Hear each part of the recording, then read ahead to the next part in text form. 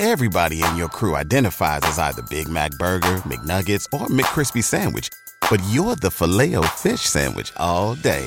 That crispy fish, that savory tartar sauce, that melty cheese, that pillowy bun. Yeah, you get it. Every time. And if you love the Filet-O-Fish, right now you can catch two of the classics you love for just $6. Limited time only. Price and participation may vary. Cannot be combined with any other offer. Single item at regular price. Ba-da-ba-ba-ba.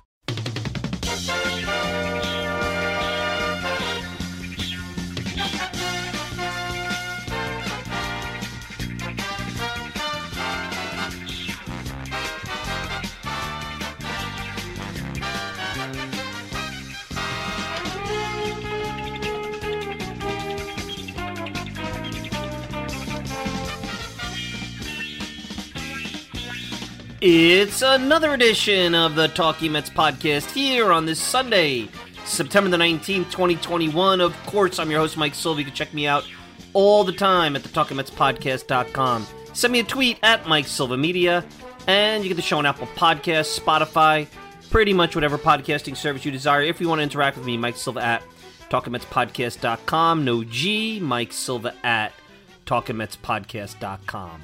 Well, let's have some fun tonight. I know that that's hard to fathom here as we sit here, Mets are about to take on the Phillies in the final of a 3-game set. Can't tell you how disappointed I am in this team after we had a great show on Monday, a very emotional Subway Series weekend. I know it was a long shot for this team to play meaningful postseason, games that meant something to get into the postseason. I had mentioned earlier in the week how with all that was going on in the wild card and how the Braves schedule and having the Phillies in the mix, I was a little bit tempered in my expectation about this team competing. But, I'm not going to get too much into them tonight because there's plenty to talk about, a lot to talk about regarding this team that will have a new president of baseball operations, the 4th offseason in 5 years where there's going to be an extensive overhaul of some facet of either the field or the front office. The owner getting into the sauce with the media. And, I really want to get into that. But I thought because the 30 for 30 Once Upon a Time in Queens came out this week, I thought it was more enjoyable to talk about that because we have 2 weeks before the season's out to get into next steps about this Mets team. Plenty to talk about with this Mets team. More than enough. But I'll be honest, as I was, as I heard that this was coming out for the last couple of months, I wasn't that all excited about Once Upon a Time in Queens. Anybody who's a longtime Mets fan knows the old VHS, A Year to Remember. That's the best 86 Mets look back that's out there. The best. Well done for that time. Has all the highlights you need. We've had the 2006 reunion, the 2016 reunion. We had Doug Sisk on this show. I've spoken to Danny Heat. Just a couple of years ago, if you were listening to this show, I had a replay of my first ever interview with a former Met on the old 1240 AM WGBB. Gary Carter, the late Gary Carter, came on the show. We could go on and on and on. We've talked about 86 in so many different ways, and I'm sure you have relived it, whether you were alive at that time and were watching it as a fan or looking back as a Mets fan who wasn't around. You probably relived it more than you really want to. And in some ways, you've heard Keith Hernandez talk about it. I think even the players, to a certain extent, are ready to move on. I know Keith has said it's time for the next team to win, and you almost had that with the Piazza Mets in 2000, and then the David Wright, Jose Reyes, Carlos Beltran Mets in 2006, and they got to the World Series with the 3 young pitchers and Terry Collins and David Wright's last hurrah in 2015. So you had some opportunities to erase 1986, but every time they get close, something has happened, and 86 in a way has almost become this yoke around the organization's neck, and I wasn't in the mood to look at something and say, do I really want to relive something I know about? Now, as I'm looking on Twitter the night of part 1, all transparency, I recorded the series. I was going to watch it, but I wasn't sure I wasn't going to do a lot of talking about it on this program. So I recorded it And I'm looking at the comments on Twitter. I'm like, wow, people are really enjoying it. And then the following day, a Mets fan that I know came to me, go, did you watch it? And I said, watch what? He goes, Once Upon a Time in Queens. I said, no, I haven't watched it yet. He goes, oh, it's great. I mean, actively going and saying, did you watch it? Now, these are all contemporary Mets fans that lived through the times. I became a Mets fan because of 1986, because of the 1986 postseason, because I saw the excitement around the city, the excitement in my family. My father was a Mets fan. I watched how excited he was. And that was my introduction to baseball as a 9-year-old. I was not really a baseball fan or a sports fan before that. And away you go. Now here you are, all these years, 30-something years later, I'm here doing this. So I can't give you personal connections to 86 other than that's how my fandom started. But I will say this, and I have a special guest that I think really embodies kind of anything you're going to need to know about the 86 Mets. You got Eric Sherman, author Eric Sherman. Now, Eric has been on the show before. He recently wrote a book a couple of years ago about Davey Johnson. Davey Johnson, My Wild Ride in Baseball and Beyond. He wrote a book with Art Shamsky, After the Miracle, about the 69 Mets. Wrote a book, King of Queens, which was about the 86 Mets. And also wrote a book with Mookie Wilson. So here's a guy that knows the manager pretty well. He knows one of the key players of the 86 team well. Wrote about the 86 team. And guess what? This year came out with a book called Two Sides of Glory, which looked at the other side of the 86 World Series, which nobody's ever talked about. The Red Sox and the heartbreak that's there. I mean, if you look at that entire postseason, the storylines that came out of that postseason, Mike Scott and the Astros, and before the Astros of recent years, that might have been the best shot the Astros had at winning a World Series was that 86 team.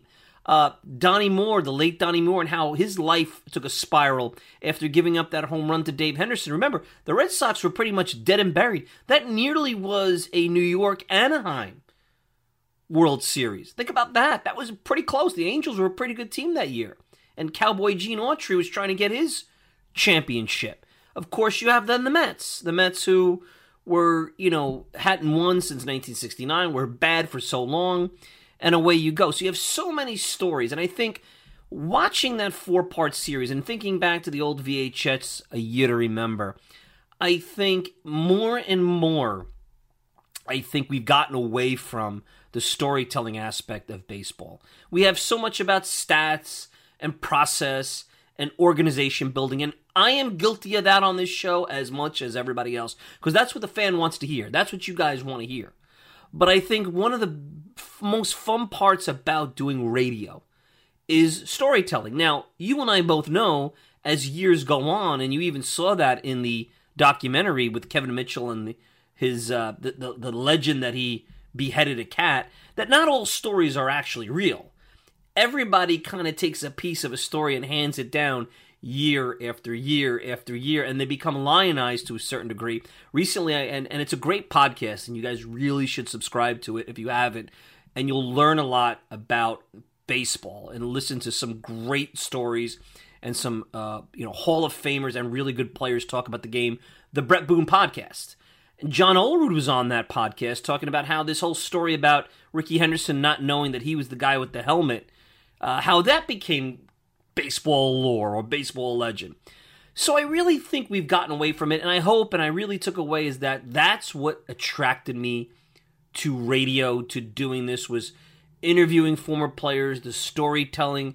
And I know that I am anti-narrative, because you see how the narratives in today's journalism are used as a weapon to spin public opinion, to potentially harm the topic or gaslight a fan base. We've talked about that a lot. And you even saw in the documentary, and I don't know if it was Chuck D that said it, or Greg Prince, or maybe Eric Sherman, I can't remember. And by the way, there was a lot of former guests of the Talking Mets podcast on there, if you didn't notice. So we've done a pretty good job over the years getting good guests. But it was said that nobody really wants to see the Mets get good, because the only time that everyone's happy with the Mets is when they're in that lovable loser, LOL little lane. And I think this 86 Mets team not only blew that lane away, but became the bullies and had that chip on their shoulder. And I think that is a real component of potentially this year's team that was missing. I think there was a lot of good, and this team still has good bones, even though they've disappointed me a great deal. But I think they missed that chip on their shoulder. And they almost, when they got hit, and they got hit a lot this year with Thunderbolts, including the ultimate Thunderbolt, which blew the house down and burnt the house down, and Jacob deGrom going down. It's almost like losing Samson, losing his hair. I think that really played a lot into it. But I don't know if this team ever developed that chip on their shoulder, that confidence. And you certainly even looked at some of the leadership that team had. Now, certainly the Mets have Lindor, but he's been in and out of the lineup. But they don't have a Hernandez. They don't have a Carter. They don't have that veterans that I think that have that level of success. And maybe that's something the Mets have to look into this offseason. But that's another story for another day. But I really think that the storytelling aspect really brought, it's why I love the game. And I think sometimes what's missing, and I think my commitment is that maybe we try to do more of that responsibly in a real way here. The other takeaway, if you didn't, and you've heard this 1,000 times from me, is how this is a great fan base. This is now, after all these years, 1986, they were only, 25 years old, the Mets? They were still a baby franchise, which is crazy to think about it. Here I am growing up, I fall in love with the Mets after 86. They're still kind of new. The Marlins came out in 1992, 2002. The Marlins were, 25 years old recently, and, you still kind of sometimes figure them as, well, they haven't been around that long. And here the Mets now, they're well over, 50 years now. They've been well over almost 60 years in the league, and they're not that little, baby franchise anymore. They are not an iconic franchise, I think, in terms of championships, but they're in that pantheon of New York sports lore where they're a beloved franchise. And there is a toxic portion to this fan base. There's no doubt about it. And I've talked about it, and it drives me bananas. But there's a lot of good fans. And there's this underbelly of the fans that is so hungry for winning. They're so hungry to go out to Citi Field and, make that place shake like they did in 2015, like they did in the wild card game in 2016. I remember, and I've said this, and we talked about this on this program, about how I remember Shea Stadium being in the upper deck and how it would shake during those 2000 playoffs. I remember the love affair this fan base had with the 06 team. It's a fan base that wants to love this team, and it's frustrated. And sometimes that frustration comes out in a bad way and creates a void between the fans and the players, and you saw that a couple of weeks back. But I do know that these fans want to see a winner. They love this team. They're loyal to this team, and it's a good fan base. Not every team has good fan bases. Not every team has what the New York Mets have. And I continue to go, and I'll say this again, and we'll see how who takes the challenge here, because this team is just like the Red Sox circa 2000, a team that has good bones, can't seem to get it together, has this legacy of failure hanging over their head. Certainly the Red Sox had a much longer run of failure than this Mets team had. This Mets team has been to multiple pennants. Red Sox after 86, won a couple of divisions, but that was it. It was 80-something years before they won a World Series. The Mets aren't there yet, but, talk to me in 30 years, right, if I'm still doing this? Oh, good Lord, if it's still 30 years from now, we're in trouble. But, it's going to take a special person to erase 86 and move on. The 86 guys want to pass the baton on. Keith has talked about that. I think this was kind of there, and I thought 2016 was that last hurrah, but I firmly believe this 30 for 30 it puts the cap on those guys. They were honest. They came out. They told stories. Most I've heard, some you may not have, and I think it was a chance to really lay it all out and finally put whatever stories, whatever honoring of 86 that needs to happen, put it out there, and I think this 30 for 30 did it. And I think it looks like there might be some cutting room floor clips that'll come out. They probably could have done a little bit more to talk about the crash because they glazed through it. The Mets not winning after 86 was more than just no Knight, no Mitchell. That was a part of it. There was a lot more to that. And I think, giving it 10 minutes, and of course I know for the purposes of part 4, that's probably all ESPN was going to give them. But I think they could have did a little bit more with that. But I think Chuck D, the rapper, said it best. It was like a trilogy, 84, 85, 86. You heard that me saying how 97 to 2000 was like a Netflix series when I had Piazza on the show. And I think you could even talk about, similar how Star Wars had the first three and then the next three. You could talk about 87, 88, 89 into the early 1990 season when Buddy Harrelson took over as the other flip side of this. But that's another story for another day. So if you haven't watched it yet, I certainly recommend that you watch Once Upon a Time in Queens. And let's just take a break from the disappointment of 2021. There's plenty of time to talk about what happens next. There's plenty of times to talk about what went wrong, where the Mets should go. We could tar and feather people every day of the week, twice on Sunday. But right now I want to have you have some enjoyment. I know it's been a tough baseball week after that emotional Subway Series 9/11 weekend. It's a tough baseball week. So let me give you some positive storytelling as we take a quick break. And when I come back, Eric Sherman, author of the book King of Queens, among others. You saw him in the 30 for 30 documentary, Once Upon a Time in Queens. He's currently got a book about the Red Sox and their side of 1986. He's going to actually be in Boston as the Mets travel to face the Red Sox this week, signing books and doing his thing. So a lot of fun still to come here on this latest edition of the Talking Mets podcast. The Mets may be out of it. The magic number or the tragic number is dwindling down, but we're still here going strong on the Talking Mets podcast. Let's take a quick break. Eric Sherman, right after this. In the 70s, being a Mets fan was not the happiest of times. It was kind of like, who are the Mets? Managers came and went, players came and went, but a core was being built. People talk about 86, but it was like a trilogy, man. 84, 85, and 86. We're better. Now we're going to dominate. The fan base and the city had been whipped up into a frenzy. You didn't know all this weird stuff was bubbling underneath. Mets developed a bullying, attention-grabbing reputation. The alcohol was flowing.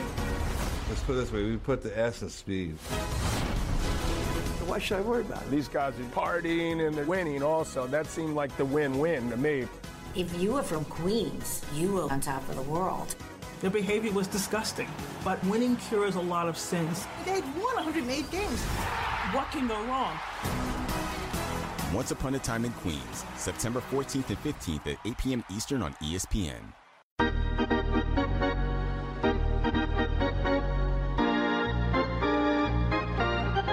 We're back, and joining me, old friend of the show. We had him on a couple of years ago. Wow, boy, does time fly. He was here when he had his book about Davey Johnson out. If you guys watch Once Upon a Time in Queens, he was definitely a big part of it. He has a book, King of Queens, his book about the 86 Mets, Eric Sherman. Eric, I got to tell you, welcome to the program. I wasn't sure, and I'll be all truthful to the audience. I recorded the 30 for 30 because I'm like, do I really need to make time for another 86 Mets documentary? And even my wife looks at me. She goes, you got to watch more about the 86 Mets. I'm glad I recorded it. I spent 4 hours this weekend watching it, thereabouts. Tremendous look back and some great content. And I know you were a part of it. So welcome to the program. And were you skeptical too, like did we really need the 86 Mets again when you heard about this? A little bit. Just because, just for myself, I've written 3 86 Mets related books, Kings of Queens, the Davey Johnson autobiography and the Mookie Wilson autobiography. I was co-author of both of those. And aside from that, you had, Jeff Pearlman's outstanding book, The Bad Guys Won. So this is, I thought it was covered. However, Nick Davis, he's one of the leading documentarists in the country. And I knew that he would do a great job on it. I knew that he was a Mets fan. And I knew if anyone could give it the true ESPN 30 for 30 treatment, it would be him. And did I learn a lot from it that I didn't know? Not much, but it was just seeing it visually and seeing the interviews and seeing the footage, like what he had with Darryl Strawberry and Keith Hernandez as a little leaguer.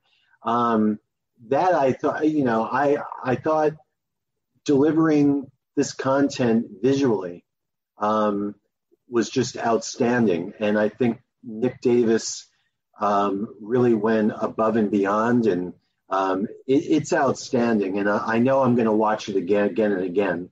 Sure. Not just because I'm in it, but because it was just so well done. And I think not just Mets fans, but baseball fans, it left them wanting more. And I love the way he tied everything together at the end, and how, it was really a one-year dynasty and really could have been so much more. Yeah, it's funny you went there, because as I'm watching it, I think there were two things that were brought up that I think are very pertinent. One, the Mets, and even today, I think from a media perspective, and I don't know if it was Chuck D that said this or Greg Prince or you, so forgive me. Everybody wants them to be like, have your little thing, but you're cool to be lovable losers. You're good to be laugh out loud at. Once you get good, that's not. And I heard that, and I was like, that's exactly what I've been saying for a long time. Because when the Mets get good, there is a tendency to create, and they walk into a lot of this drama. The second thing, and I'd like you to touch on, is that 84, 85, 86 was a trilogy. And then I almost feel like 87, 88, 89 into 90, it was almost like Star Wars. You have the original Star Wars, and maybe not the prequel, but you have that. So I don't think there'll be a 30 for 30 about the demise. And I know they touched on it, but there was so much more. I think the only criticism, and it's not anything more than because of time. I became a Mets fan because of 86. I mean, that's kind of my baseball introduction. So I'm not a guy they should be talking to, because I didn't live through the 70s. I'm 44. I was too young. But I certainly could speak to, especially after talking to a lot of these guys, 87 to 90. I thought that other part. But both of those things rung true to me. The fact that people don't like when the Mets are too good because they're getting out of their narrative, and how I think that it was more that could have been said about why they collapsed after the fact, understanding the time constraints. And maybe there was, and maybe ESPN said, look, Nick, you've got to cut this down. And I think that did happen. I have to presume if Nick had done 6 hours and they had to cut it down to 4, I would assume that a lot of what you're talking about was cut out. But yeah, I'm 55 years old, and to me, the greatest year to be a Mets fan, I mean, I wasn't around in 69. I'm sure that was the best. I was 3. I did write a book on that team with Art Shamsky. So I understand the magic of 69. And I get what you're saying about 86. But to me, in my lifetime, the most fun to be a Mets fan was 1984. And I always said, it felt to me, again, I was 3 years old in 69, but the summer of 84, I remember telling myself, I was 18, and I'm like, this is what it must have felt like in 69, because up until 69, they were the lovable losers. They only had one season when they weren't in last place, from 62 through 68, and I think it was by a half a game. They were in 9th place. Previous to 84, they were in the dark ages for 7 years. After they traded Seaver away and Kingman in the summer of 77, nothing good was happening between 77 and 83. I mean, they were pretty bad. 83, they lost over 90 games, but you could kind of see they weren't losing as badly once they got Keith Hernandez and Darryl Strawberry, but they were still, a pretty bad team. But 84 came out of nowhere. Doc Gooden burst on the scene, and Ron Darling, and Walt Terrell had a good year. They were putting things together and won 90 games. And you could tell, I mean, if the Cubs didn't make that trade for Rick Sutcliffe, the Mets would have won that division. Yep. And it just came out of nowhere, and it was so exciting. That, to me, was the most fun year. And Keith Hernandez agreed with me. He said, yeah, that was the most fun year because nobody saw it coming. Interesting. Eric Sherman, if you guys don't know Eric, you should buy Eric Sherman on Twitter, Eric Sherman Baseball, tons of books. Even if you're not a Mets fan, he's got a book about Steve Blass, a book about Glenn Burke, Mookie Wilson, Davey Johnson. He mentioned earlier the 69 book with Art Shamsky, King of Queens, and the other side of Two Sides of Glory. We'll get into that because I think there's an interesting component to this documentary as well. I'm going to tell you one of the things that struck me as I go back to the baseball reference page. In an era where I'm not a big analytics guy, but you have to put it into your component of assessing teams because that's all that we have. We're not in the clubhouse anymore, and that's how teams are assessed. Analytically, the 86 Mets don't necessarily jump at you. Look at the guys in the bullpen. They don't strike anybody out. The guys in the rotation, even Doc, and it's touched about it in the documentary, Doc dropped off, whether that was, and I've spoken to Doc on this program, he mentioned expectations, whether it was the off-the-field demons that he had. It's probably a combination of all. Offensively, they got on base. They were timely. They didn't hit a ton of home runs. They played pretty good defense. There's nobody, even Gary Carter, who may have been the MVP that year, I would say Keith Hernandez's numbers jump up at you as elite, but everybody else was really good. And that's the amazing part. 108 wins, really, really good. Everybody playing really good, knowing their roles. It's the antithesis of what you expect from a championship team today, which is dominance. Everybody's trying to have the perfect team, the perfect season, the perfect bullpen. And sometimes it's just guys knowing their roles, playing to the best of their capabilities. And maybe at the end of the day, Baseball Reference won't be sexy. There won't be a lot of bold in Baseball Reference. You know what I'm talking about? Oh, yeah. But they come together. And I think that's the underreported thing. The Mets were really good in the 80s. I lived through some of it. But I don't think you could say they were the most talented or dominant team every year at every position. I think everybody kind of knew exactly their role and where they needed to be. As you look back, I know that's heresy in a little way, but I think it's accurate. I was having lunch with Mookie a couple of weeks ago, and we were talking about this. We were talking about the Angels, how they have the two best players on the planet, Ohtani and Trout. And I know Trout's been injured a lot this year, but this is a team. People ask, well, they have the two best players on the planet. Why aren't they better? Why aren't they even 500? And one of the things that Mookie said was, well, like take our 86 team. It was. I think that year was 24 guys. It was 24 guys coming together, and everyone knew their role.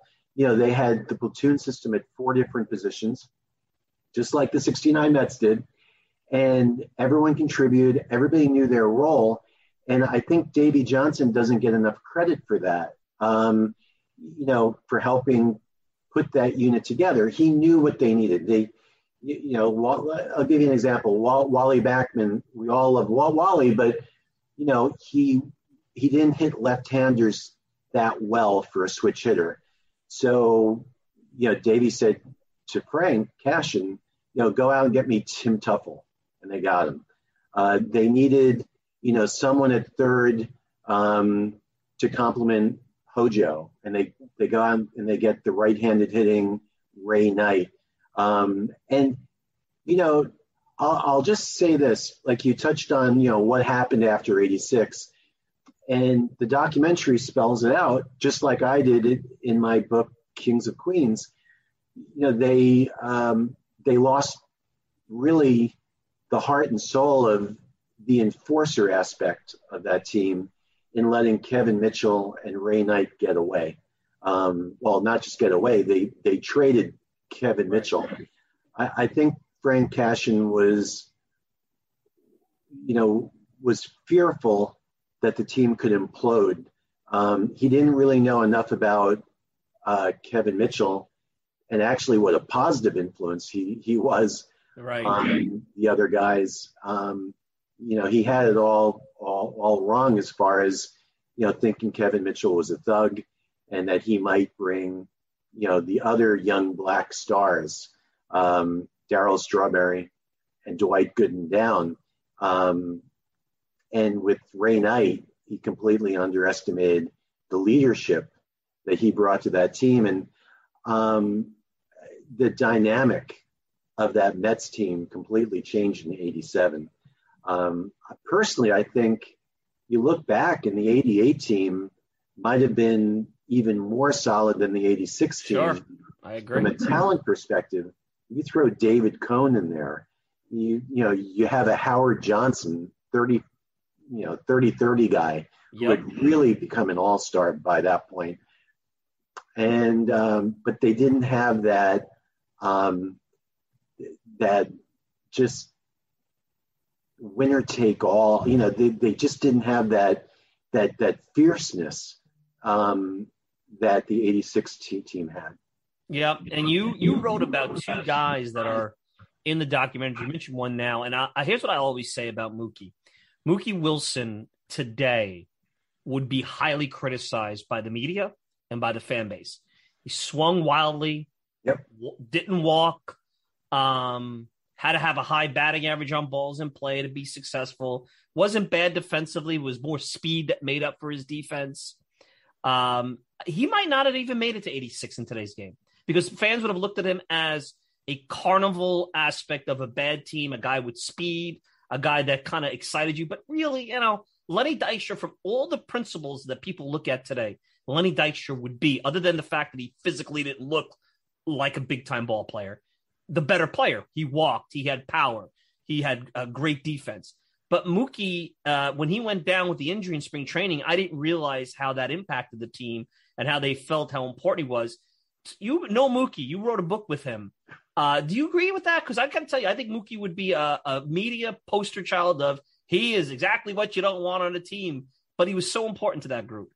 Well, in today's game, some of your points are valid, because now it's about getting on base. It's about on base percentage and the stolen base, which was very much a part of the game in the '80s, has really disappeared. I think. Is it Marte? I could be wrong. Starling Marte. I mean, who's ever leading? See, I don't even know, but who's ever leading the majors in stolen bases, I think, has around 40. In the '80s, you had Vince Coleman, you had Ricky Henderson. I mean, you had guys with over 100 stolen bases. No, I disagree a little bit in that. Well, so the points that I just made, I agree with. But he would have been a great St. Louis Cardinal because that was the style of play that they had. But on the Mets, he just brought an electricity. He had been with them since 1980. So there was a leadership. He had been there the whole time through the transformation. Players really looked up to him. I mean, you ask Ron Darling what Mookie Wilson meant to that team, and he'll tell you that, he was the most respected guy on the bench. So in today's game, they're looking for guys to take pitches, and Mookie's favorite phrase was "Thou shalt not pass." Right. Right. So but he was a dynamic player. Very good defensively. And he brought elements to the game that have largely disappeared from today's game. We finally got the proof that Mike Scott scuffed the ball. We have it. Ed Lynch showed it. I'll tell you a funny story. I asked Terry Poole. Remember Terry Poole from the Astros? Sure. Many years ago, probably going back to 2007, 2008. I don't know why I had him on my show. He was involved in something. And I said to Terry, did Mike Scott scuff the ball? And he just laughed. He said, that's another story for another day. Nobody wants to, but you have the proof. But the point there is both Houston and you just wrote a book about the Red Sox. Those were really good teams. Mets were dominant. Mets were good. But when you look at the National League, the only team that probably could have beaten them in a 7-game series was the team they faced. I mean, think about it. You're facing Mike Scott, career year, scuffing the ball. The things that Spider Tack and Pelican Grip Dip do, he was doing. So everything they're doing today, Mike Scott's doing, driving the Mets crazy. Hall of Famer Nolan Ryan, this crafty lefty the Mets could never hit, and Bob Knepper. Yeah. The only thing you can probably criticize about that team was the bullpen, because they had Charlie Kerfeld and Dave Smith, which could have been kerosene on a fire to the Mets, but solid relievers nonetheless. I think if anybody who wasn't around, the takeaway is they have no idea how tough those series were. This was not a cakewalk for these teams, and it brought back how close this thing was to being a footnote of disappointment in Mets history. And who knows what changes? Who knows if they try to come back and maybe they win back-to-back because they lost 80. It's interesting how history changes if they lose that stuff. Wow. So that's kind of interesting. I mean, I never really thought of that, how that would have affected their history. So 69 may have been the only world championship. Sure. Had they not won it. And this is like the New York Rangers now, 1940, right? Yeah, exactly. I think if there's a seventh game, they don't beat Scott. Even though some of the guys on the 86 Mets I talked to said, you know what? He was like Freddy Krueger. That's how Bobby Ojeda described it. But, they say we would have found a way, much like they found a way in Game 6, to battle back in that ninth inning. They were losing 3-0. 3-0 early. They scored, I think, 3 in the first off of Ojeda, and Ojeda's arm was just hanging, and somehow he battled through, and it was just an epic game, and in 16 innings, and they lose that game. I think that they do lose game 7. I just think that Scott was so inside their heads, and the umpires were allowing it to happen with the scuffed balls. The league president was allowing it to happen. I mean, it's so. Here we go. We have a ball in front of us from Ed Hearn. 17. 40 years later, and I'm looking at him like, that's the scuff that nobody could figure out. I mean, come on. And I guess he did it after that in 87 because he was a good pitcher who ultimately hurt. I think he hurt his shoulder a few years later, Scott. And that you can't scuff your way out of a bad shoulder. But I'm looking at that ball, unless somebody did something to it, which Ed Hearn I've spoken to, he wouldn't do that. Wow, that's a lot of proof. And here we are worried about spider tack? Jeez. I think they had 17 balls that they collected, the Mets collected was it Game 4 that Scott pitched again at Shea Stadium. But they had all the proof in the world. They took it to the league office, and they're like, well, we're not going to reverse the results of those games. They've been played, and it's up to pretty much the umpires to resolve any issues going on during the game. So, but I've always been curious, though, Mike, what would have happened in Game 7 if the umpires would have been proactive in that game regarding the scuffing. It was going to be played at the Astrodome. Sure. So had they kicked Mike Scott out, the place would have gone nuts. But Eric, think about it. The Mets were not liked. Like, I'm watching this documentary with my wife, and she's like, why are the curtain calls a big deal? She's thinking about today's game. And I'm like, well, yeah. I mean, and it drives me, Eric, what goes on today with the hats and the chains. And I'm glad they got rid of the home run horse, the Mets, with Alonso. I hate it. To me, that's amateur. Like, you want to do a dance, you want to go, and even what happened with Stanton and Lindor last week, it drives me nuts.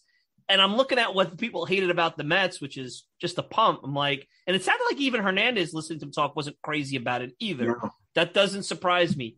But, think about it. If the other teams hate the Mets, what makes you think the umpires don't hate the Mets?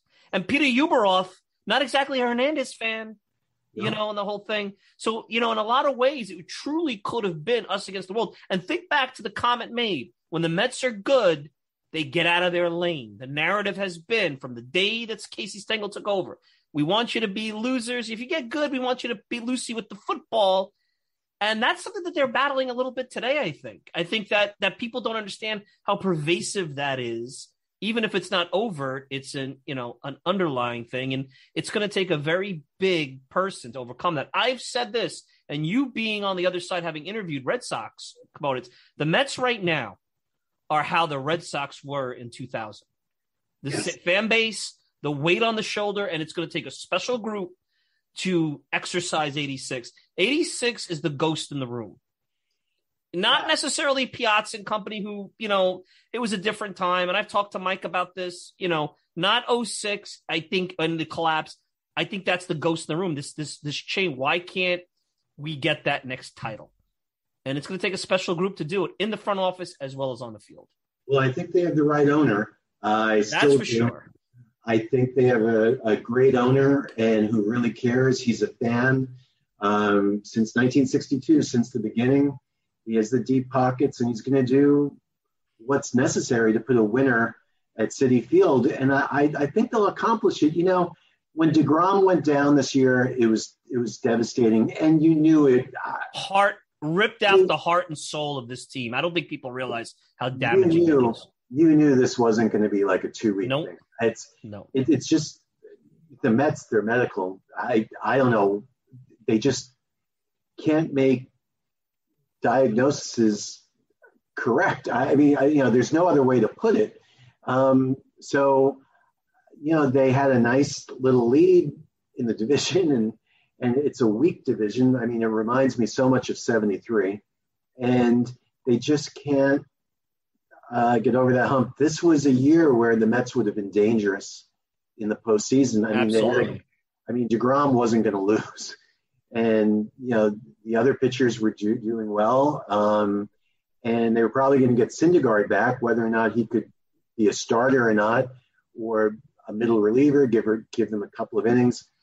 They were going to be dangerous in the postseason, and they could have stolen one this year. Baseball, the National League, the Giants, they're going to win 105 games, but I don't know how. Right. The Dodgers are very, very, very good. I think they're the team that's going to win the World Series. But very good. They're not perfect either. And the Mets, I think they would have given them a handful in a postseason series. I agree. So it's just unfortunate, what happened. But as they say, that's baseball. One thing that, and if anybody is interested in seeing the other side of this, I think it's really, I think it'd be interesting as we get to the end of the baseball season here. Two sides of glory, the Red Sox perspective. Nobody's done that from what I know before you. And some of those guys, it took a long time for them to talk. The late Bill Buckner had a horrible existence after. But the guy in the documentary that we haven't heard from is Calvin Schiraldi. And Calvin Schiraldi, like every other closer that has blown, go back to the 2011 World Series. And when the Cardinals beat Texas, they had a closer that blew it. Dennis Eckersley blew a World Series. Armando Benitez blew a World Series. Look, now granted, not all of them. Well, the Texas one, yes, that would have won the championship. But Schiraldi, not as much as Buckner, but he was right there, like a 1B, really didn't recover. And he was a big-time prospect. I don't think people realize that in the Mets organization. He was the centerpiece of that Ojeda trade. He had an outstanding season where he gave up nothing when he came up. He was a dynamic reliever. And after that season, he just fizzled out. And I sensed, at least from the few 30-second clips, and I think you talked to him and met him, there's a certain amount of bitterness towards the Mets and anger and maybe frustration of how his former team looked at him.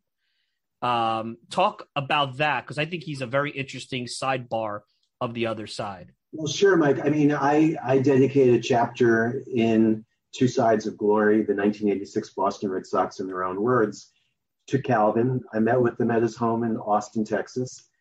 And I think if there's any bitterness towards the Mets, it's from what he's heard that he was soft, that he didn't have the makeup like his Texas teammate, Roger Clemens, who, was basically a hired assassin. Clemens told me that, if you're not pitching inside, you're not competing. So Schiraldi, some scouts believed he had even more talent than Clemens, natural ability, but that he was soft, according to the Mets. And so when they faced him in the World Series, this is what they thought. But, Schiraldi, up until that sixth game, he was fine. People forget he closed out game one, a 1-0 game. He had a couple of hiccups in the postseason, but I was in Boston during the '86 season for most of the summer, and he came out of nowhere. I mean, they brought him up from my minor leagues at the All-Star break because Bob Stanley got injured, and he lit for almost as much as Clemens was the talk of Boston in the first half of the season when he was 14-0. Calvin Schiraldi was the talk of Boston in the second half. He had an ERA of like 1.4 something. And he was a typical modern-day reliever. Yeah. Struck out a ton of guys, walks for a little high. Even the following year where, his second year in Boston, I mean, it really looks like to me he got typecasted of failure and then tried to become a starter, got bounced around. He's a guy that won 17 games in the Mets minor league system. I believe he was pitcher of the year or minor league player of the year, not chop liver. And there was a sense, I mean, the interesting story that I had heard on Brett Boone's podcast from Kevin Mitchell was how he had told Kevin how he'd pitch him, which is interesting. And I agree with Schiraldi. When would you ever think that innocuous conversation would come back to bite you? Here's the lesson for all you players out there. Never tell your teammates how you'd pitch them. You never know when they're going to be on the other side. Never. There you go. Absolutely. So, Mitch, in Kings of Queens, he tells that story. And so he was looking slider. There's so many side stories to that series. And that's why I've now written basically 4 books about it. It's a crazy season. I mean, the Angels and Donnie Moore, and tragically what happened there, how good the Astros were. And now with all the scandal around their 2017 championship, that was probably the best Astros team. You could argue maybe 98, but from a standpoint, that team came about as close to winning a championship. So many subplots, such an interesting time. And I think the 80s, is an interesting baseball decade that gets lost a little bit because the 70s as these great Orioles and Pirates teams, the 86 Mets, and then you kind of have a champion every year for a while.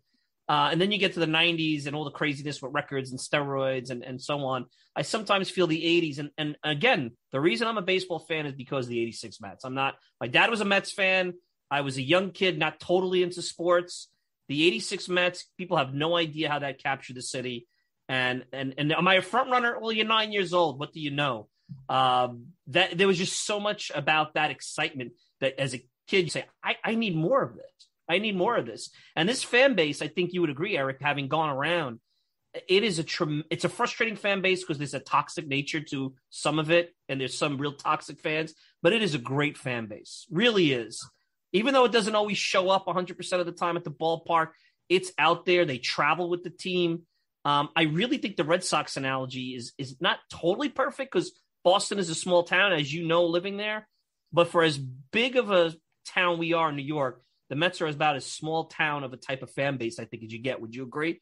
Because you have experience living up there up north. Absolutely. I mean, it's a boisterous fan base when they're good.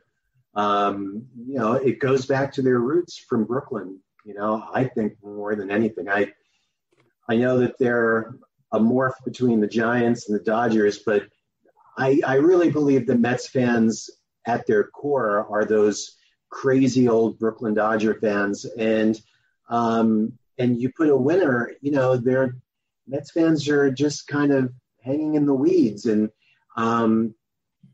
they put a good product on the field. They'll draw 3 million fans, and they're a crazy, boisterous fan base. And they're a very intelligent fan base that appreciates their history. I mean, in what organization could George Theodore or Don Hahn, Mackie Sasser. Mackie Sasser. Duffy Dyer. These guys 40, 50 years later are still beloved names in Mets history. And it's just, the Mets players are just so precious to their fans. And I don't think there's a fan base that appreciates their history, the good, bad, and the ugly, more than Mets fans. So what's next for you? You're going to be at Cheers this week. Will you see Norm? Will you see Woody Harrelson? Will you see Cliff Clavin? Will, Sam Malone come out of retirement? You're going to be at Cheers. I've been to Cheers. I'll tell everyone a funny story. The last time I was at Cheers, Mets were playing the Red Sox in Boston 06. I was watching it from the Cheers bar. John Lester pitched for the Red Sox. First game of that series, and then I wound up going to the Pedro game that he came back and got clobbered. I still remember that. I will say one thing about Red Sox fans. They were very polite to opposition. It was easy when it was 9-0, but they were very polite. I always say this, always jealous of Boston because everybody roots for one team. Here, we all fight amongst each other. I've always been jealous, and I know people think that's crazy. I've been jealous of that town from a sports perspective because we're all together. Here, I feel I got to fight my brother, my sister, and I got to fight internally the people that are on my side. But you're going to be at Cheers. You have this great book about the Red Sox. Anything you want to tease coming up other than the Red Sox? Are we going to see more Mets content from you? Are you getting anything in the hopper? Yeah, so real quick, it's Cheers this Tuesday. So in 2 days from now, it'll be the book signing will be from 4 to 7 p.m. During happy hour while the Mets are playing at Fenway. And if you're in Boston, your viewers, come out and stop by. You don't even have to buy a book. Just stop by and say hi. Eric's a gentleman. He's always good. I mean, Davey Johnson book, Mookie book. Eric, thanks so much for joining us. Let's do this again. We'll be on the lookout for your next Mets content. And I know there's tons of cutting room floor stuff. Maybe Nick Davis will put together an after the show type of thing. We'll see more of you. So I hope so, Mike. All right. Be well, Eric. Thank you. Thank you so much. We'll talk soon. All right, buddy? Hey, thank you so much. Bye-bye. And that's Eric Sherman. By Eric Sherman on Twitter. You can check him out. Eric Sherman Baseball. A lot of good stuff. All right, let's take a quick break. We'll wrap up. I'm going to tease a little announcement. We may have a little announcement for the Talking Mets podcast coming up. We'll be back with that and more right after this. The Talking Mets podcast is available on many outlets, but the most popular is Apple Podcast. Hi, I'm Mike Silva, the host of the Talking Mets podcast, and I encourage you to leave a review about the program on Apple. Just rate it 1 to 5 stars, hopefully a 5 because why wouldn't you? And then if you have time, leave a review. It helps the podcast continue to grow and encourages others to take a listen. You can also email me at MikeSilva@TalkingMetsPodcast.com. No G. TalkingMetsPodcast.com. Hope to hear from you soon, and enjoy the rest of the show. All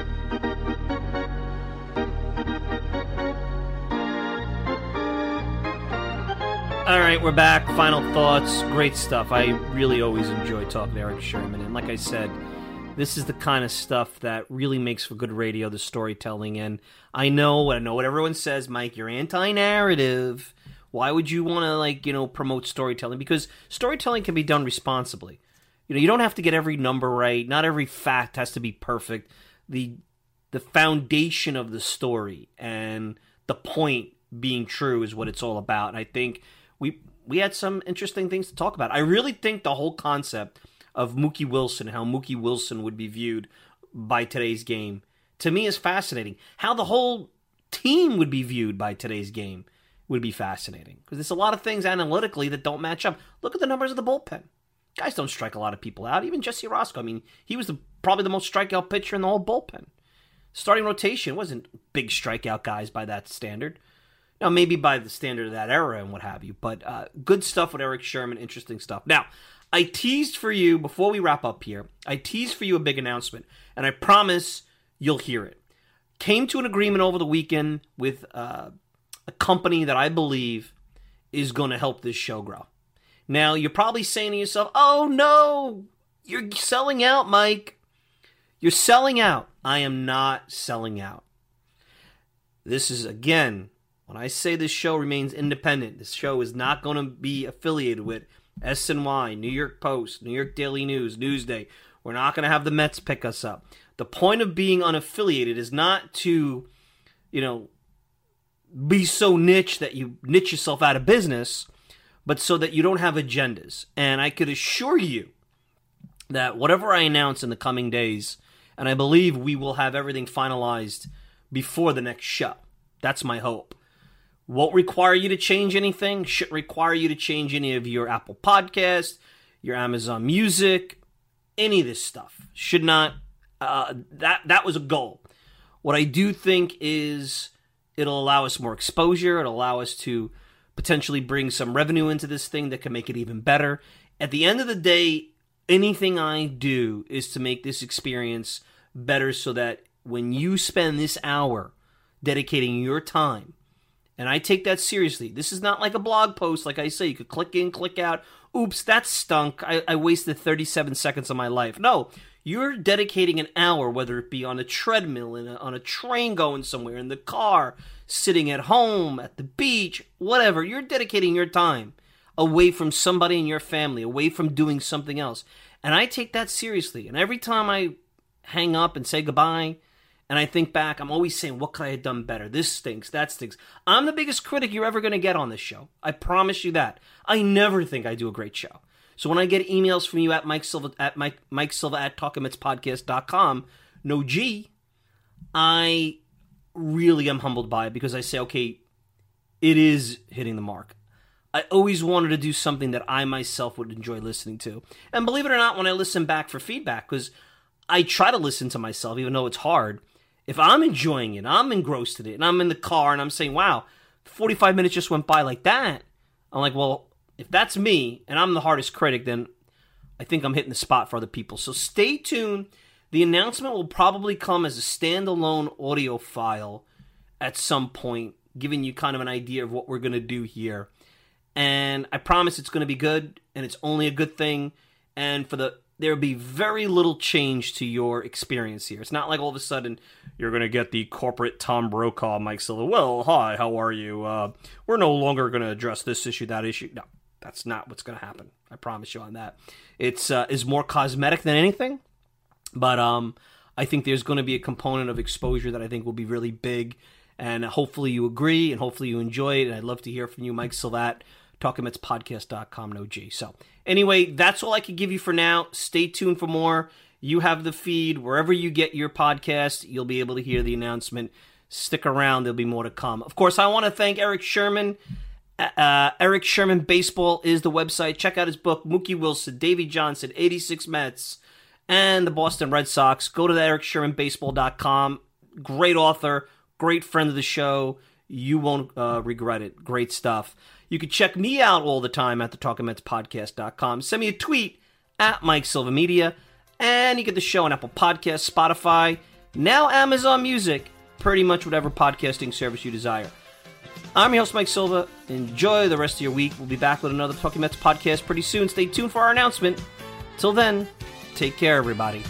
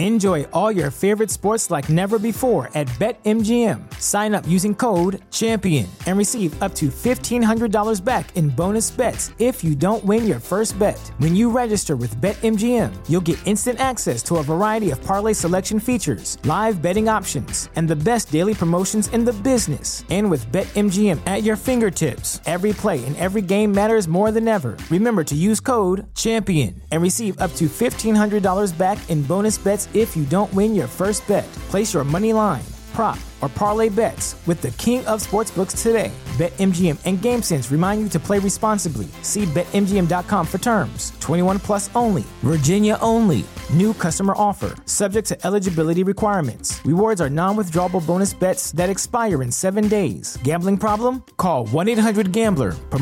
Promotional offer not available in Washington, D.C.